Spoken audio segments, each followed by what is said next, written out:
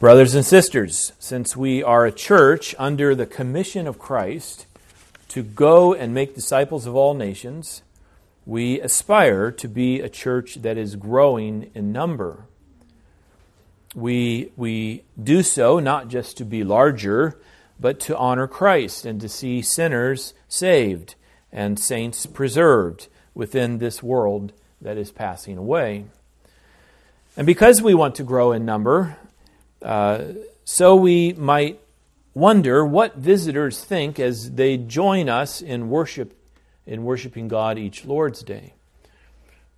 The way we worship is quite unique. That's the nice way to put it. We are weird in the way we worship God. Maybe the better word, somewhat in between unique and weird, might be different. We are quite different in our worship of God. But whatever word we use, this we are because we seek to follow faithfully the instructions of God's Word. And we need to be careful, I think, when we say and acknowledge this, because the point is not to boast in ourselves. Neither should we mean to stand in harsh judgment upon other churches that preach Christ and the gospel, yet while worshiping God in ways that we do not, as if that keeps them from being a true church. But at the same time, we do practice what is called the regulative principle, which means that we approach God to worship Him in no other way than He has commanded in His Word. These are the words of the Heidelberg Catechism, question and answer 96, that God's will for us in the second commandment is that we in no way make any image of God, nor worship Him in any other way than He has commanded in His Word. One of the practices that then flows out of the regulative principle is the practice of not using instrumentation in our worship of God. It's not that we ignore the Old Testament as we seek to be instructed in how to worship Him, but as we look at the early church described in the book of Acts, and as we read the instruction of the apostles in their letters to the church, we hear nothing of the use of instruments to accompany the singing of the church. Perhaps we should point out, by way of review, I think this is review, that the reason there are 5 main elements to Reformed worship is because we find each and all of them in the practice of the early church in the book of Acts, including, number 1, the preaching of the Word, number 2, the observance of the Lord's Supper, number 3, prayer, 4, singing to God, and 5, bringing offerings to God. Again, we do these things because we see the early church not only doing them in their worship of God, but persisting in doing them. There are other things that we can see the church doing at first, but we can see in Scripture that these practices did not continue, including miracles of healing and speaking in tongues. But these 5 things did continue: preaching the Word, the Lord's Supper, prayer, singing to God, and bringing offerings to Him. And so our visitors may find it unique, different, or even weird that we do not use instruments to accompany our singing to God. Our hope then is that they will take their time with us and return long enough to find out the reason. And that's what I want us to think about this evening, and specifically by asking this question: why do we sing to God about why do we sing to God about instruments, even while we sing without instruments, as we do in the Psalms? One rebuttal that that might come when we point out that instruments were not used in the New Testament church is that they were certainly used in the Old Testament church, which the Psalms make clear. So how should we understand it, especially as we sing psalms like Psalm 150, where quite a number of instruments are not only mentioned, but even called for in the worship of God? Looking at Psalm 150, the first point is the call to praise God, which is what we hear in the opening words, praise the Lord. Remember that the words praise the Lord offer little actual praise to God, except that they serve as the call to praise the Lord. If it helps, think of the grammar of it. It's an understood you, as we say. So that to say praise the Lord is really to say you praise the Lord. It's the same as when you say come here, or hand me that flashlight, or pick up some pork chops on your way home tonight. What you are really saying is, you come here. You hand me. You pick up some pork chops. In the same way, to say praise the Lord is to say, you praise the Lord. You there, whatever you're doing. I have something better for us to do together, which leaves much to be offered in actual praise to God. Although hopefully there will be at least two together, rather than just one, declaring God's mighty deeds and His glorious character. Even more, Psalm 150 is a somewhat rare psalm that is composed almost entirely as a call to worship. For a total of 13 times, we hear the call to praise God, even as the various aspects of God's praise are mentioned, including the location of His praise, the reason for His praise, the instruments to be used, and finally, who it should be, praising the Lord. In the end, the only bit of overt praise to God in Psalm 150 comes in verse 2 when it says, praise Him for His excellent greatness. Only in that statement is something actually said about God, which is what praise always is, no matter who is being praised. Even as we praise our children, we might possibly say, though probably not, I praise you. But even if we did start out with I praise you, we would go on to say, you got an A on your math test. Or, you sure are growing up to be a fine young lady. And so it is with God, that to praise Him is to declare, certainly to Him, but also to others with us and even to ourselves, to declare what He has done to reveal His glorious character to us. Next, as we already mentioned, the location of praising the Lord. The rest of verse 1 reads, praise God in His sanctuary, praise Him in His mighty heavens.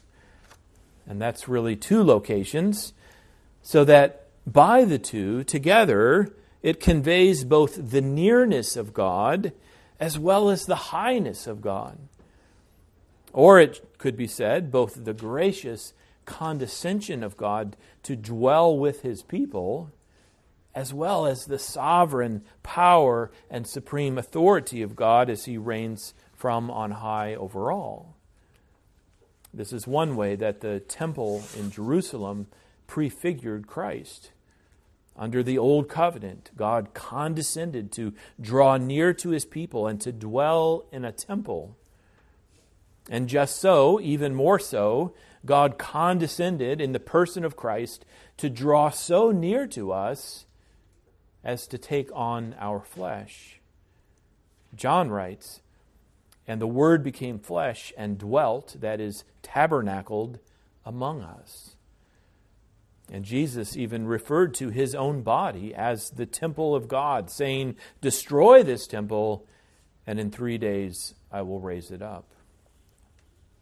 But by naming the sanctuary of God as the location of his praise, it makes it clear that here is a psalm to be sounded at the temple. Perhaps it was even a psalm to be sung by the people on their way to the temple to worship God. The call is to come, to join in the throng of God's people going up to the temple to worship their God. And by naming as well the location of his mighty heavens, as Psalm 150 Psalm 150 acknowledges that God is not like the pagan gods who are confined to a temple. He is the God who reigns over and above all creation. Upon the dedication of the temple, King Solomon put it this way in his prayer.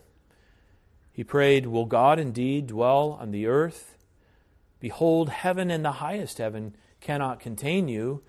How much less this house that I have built?" Then in Psalm 150, the reason for praising the Lord. Verse 2 says, "Praise him for his mighty deeds. Praise him according to his excellent greatness." Here we have opportunity to review two lessons that we have heard in the past. First, that the true worship of God, of the one true God, is always a response to what he has done. We must not think to worship God voluntarily by the sheer choice to do so for only some spiritual experience. I believe there is too much of this error in the church today. It's not so much that God has done something to draw the praise of his people, but people just think it fitting to worship. At times it almost seems like it doesn't really matter what God is worshipped, so long as the experience of worship is felt. We see this in the church today and how the praise of God often does get reduced to the expression, "Praise the Lord," or "We glorify you," or "We exalt you."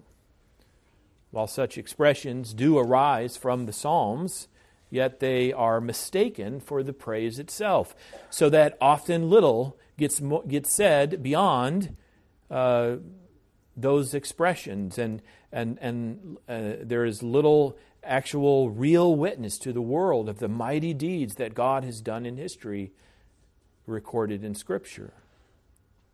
Instead, such expressions get repeated over and over again in song, maybe even with tears running down cheeks. But where are the tears coming from?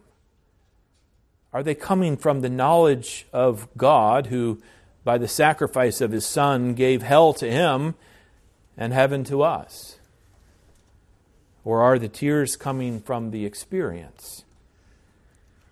We shouldn't be against experience, but the emotions of worship must arise from the words that we sing, not from the music or from the lighting or from any other external means of generating the experience, dare we say, manipulating the experience. One modern scholar recently made this point in an article that he entitled, "Is it worship or is it dopamine?" It's a good question, I think, to consider. We also see this error in the scorn of doctrine within the church. The word doctrine is a biblical word, so that no one ought to throw it out at face value. But we should be even less inclined to throw it out when we understand that doctrine simply means teaching. The doctrine of God is what the Bible teaches about God. The doctrine of sin is what the Bible teaches about sin. The doctrine of salvation is what God's Word teaches about our salvation in Christ. And yet there are those who seem to say, "Don't give me doctrine, I just want to worship." We need to see that makes no sense, at least not when it comes to Christian worship, biblical worship of God. Psalm 150, verse 2 says, praise him for his mighty deeds, praise him according to his excellent greatness. And this is why the reading and preaching of Scripture is also how we worship God. Because as God's Word is read and preached, the mighty deeds of God are being proclaimed. The character of God is being revealed. The preacher isn't singing when he preaches, and you should be glad of that when I'm the one preaching. And the congregation may only be listening, but the preaching of God's Word is all about proclaiming the mighty deeds of God for the revealing of His praiseworthy character as the one true God. And that leads to the second lesson to review, that God is indeed revealed to us by what He has done. Verse 2 is a good example of parallelism in Hebrew poetry. Two statements, one following the other, saying much the same thing. Therefore, as the words mighty deeds are replaced, or we might say restated, by the words His excellent greatness, the connection is made for us. The mighty deeds of the Lord are or have revealed His excellent greatness. Our catechism asks, what is God? And it answers, God is spirit, infinite, eternal, and unchangeable in His being, wisdom, power, holiness, justice, goodness, and truth. But have you ever thought about it? If God is spirit, and therefore invisible to us, then the question is raised, how do we know all these further attributes of God? Maybe we should just say, God is spirit. But we know God. We gain the knowledge of Him by what He has done. We trust Him and worship Him, proclaiming what He is revealed by His mighty deeds. And so we come to the instruments of praising the Lord. And it's about time, right? I mean, wasn't this sermon supposed to be about instruments in worship? But what I would have us to see is that the first part of Psalm 150 really does help us understand the numerous references to instruments in verses 3 through 5. It says, praise Him with trumpet sound, praise Him with lute and harp, praise Him with tambourine and dance, praise Him with strings and pipe, praise Him with sounding cymbals, praise Him with loud clashing cymbals.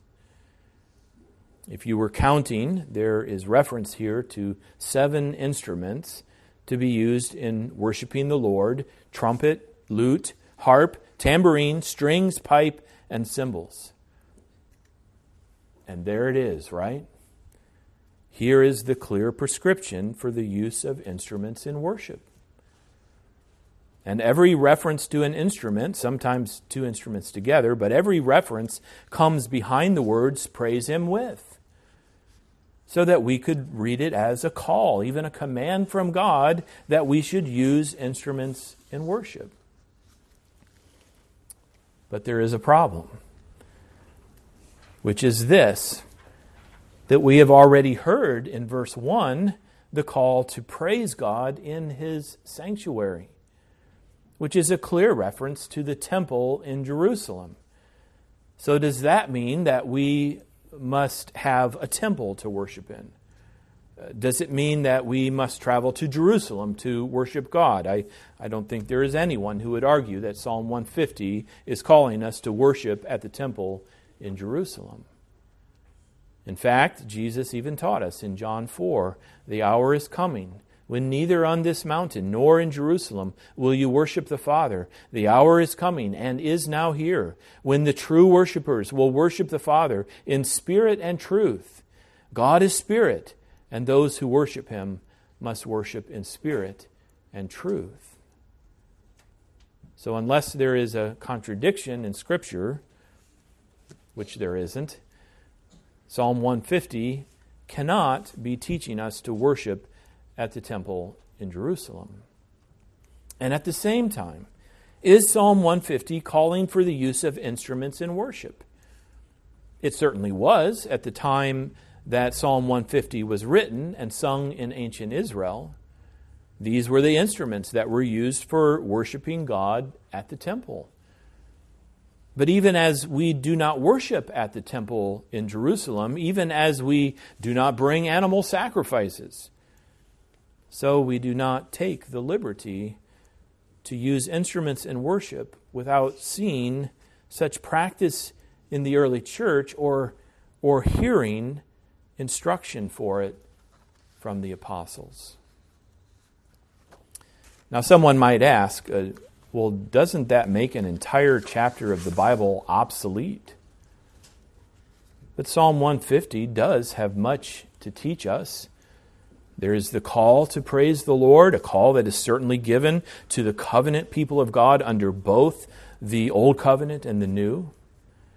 There is the simple and yet always profound reference here to the Lord, Yahweh, the covenant name of God, the same God of Scripture throughout, whose promises of old have now been fulfilled for a new covenant in Christ's blood. Also, even the call to praise God in His sanctuary can be heard as how we now worship God in Christ. Last Sunday we heard the Apostle Paul in Romans 1 exclaim, "I thank my God through Jesus Christ for all of you." So this reference too continues as we understand it under the new covenant and by way of the teaching of the apostles, that we enter into Christ by faith, so that we praise God in His sanctuary, which is to say we praise Him and we thank Him and we worship Him in Christ. Further, the call to praise God for His mighty deeds still belongs to us.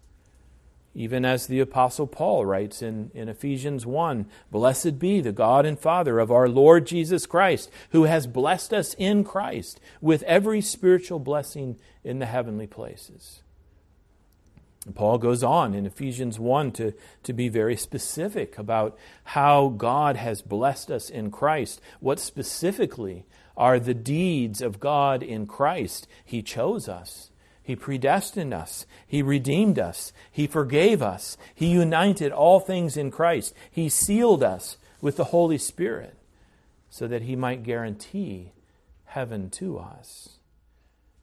Therefore, the praise of God continues in our day, even as we have the knowledge of God through the fullness of the mighty deeds of God in Jesus Christ, our Savior. As we make these applications of Psalm 150 by way of the teaching of the apostles, it makes the silence of the apostles on instruments all the more conspicuous.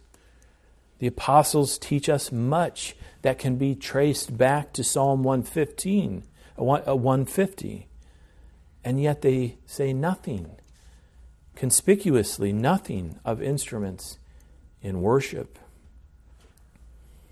At the same time, it raises the question, why? Why didn't the practice of using instruments to accompany the church's singing to God continue into the worship of the early church? It's hard, but I believe the best answer is a very good answer. And we can draw this from Psalm 150 as well, because there is yet another instrument mentioned in Psalm 150 that we haven't identified yet. And it's the instrument that is even the main instrument, the most important instrument in Psalm 150. It's the voice of man.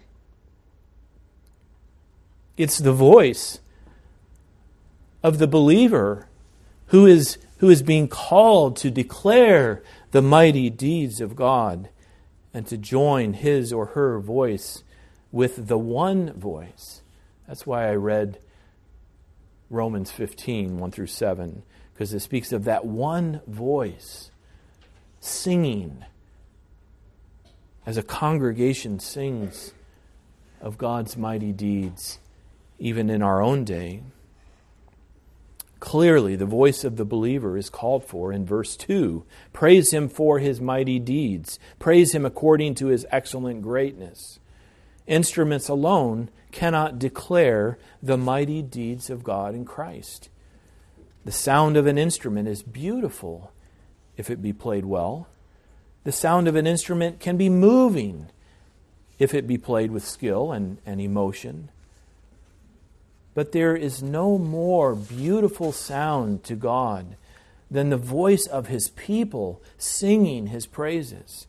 It is arguably the main point in Psalm 150 that despite the reference to all these temple instruments, yet the point is that the people of God would sing.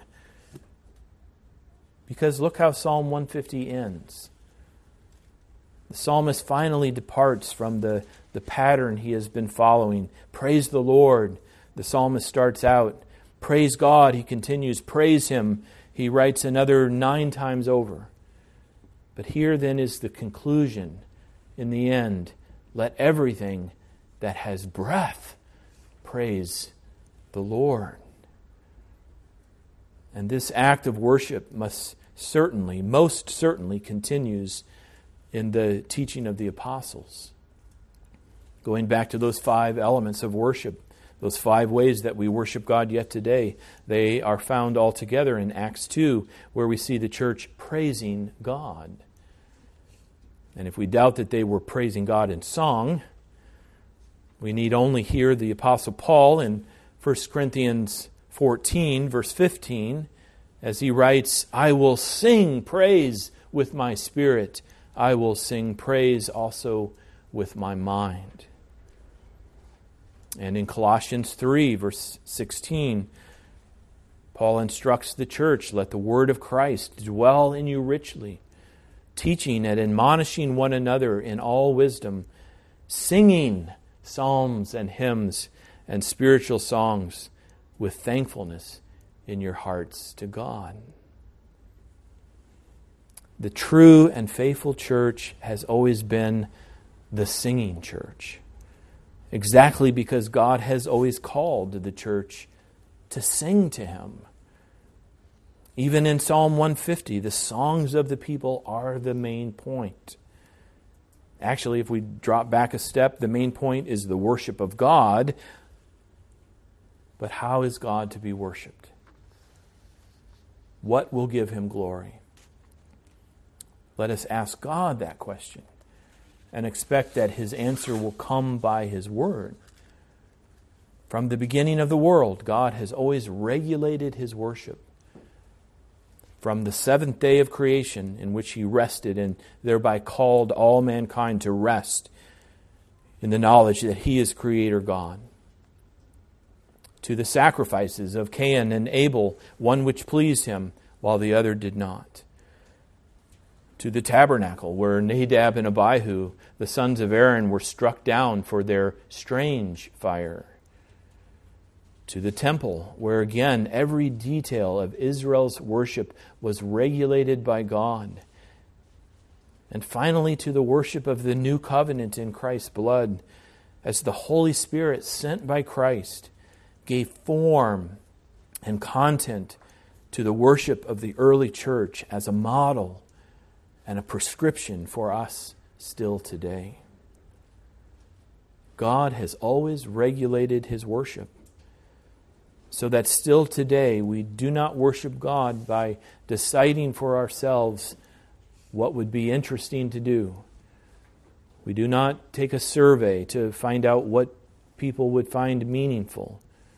Instead, we seek to worship Him in no other way than He has commanded in His Word.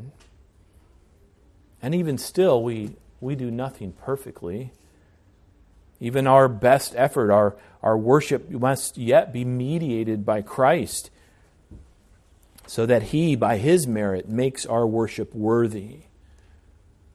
But that does not give us license to be careless. Neither are we free to be creative, no matter how zealous our creativity.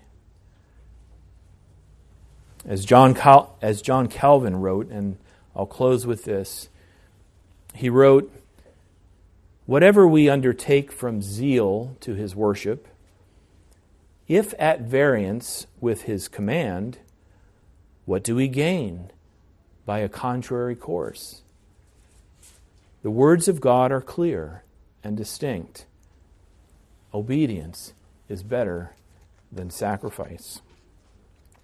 Amen. Let's pray. Father in heaven, we thank you for the joy and the delight of worshiping you in such a simple way, and yet a way that is profoundly moving for us and meaningful to you. We sing to you, and we thank you that indeed through Christ our weak effort is always made perfect. And we do pray that you would give us the humility to ask of you how you would have us to worship you, and help us to be satisfied with that. And do give us the experience of joy and peace as we worship you. As we praise you, return to us that powerful reminder of what a great and mighty God you are, and that you are our God through Jesus Christ. In his name we pray. Amen.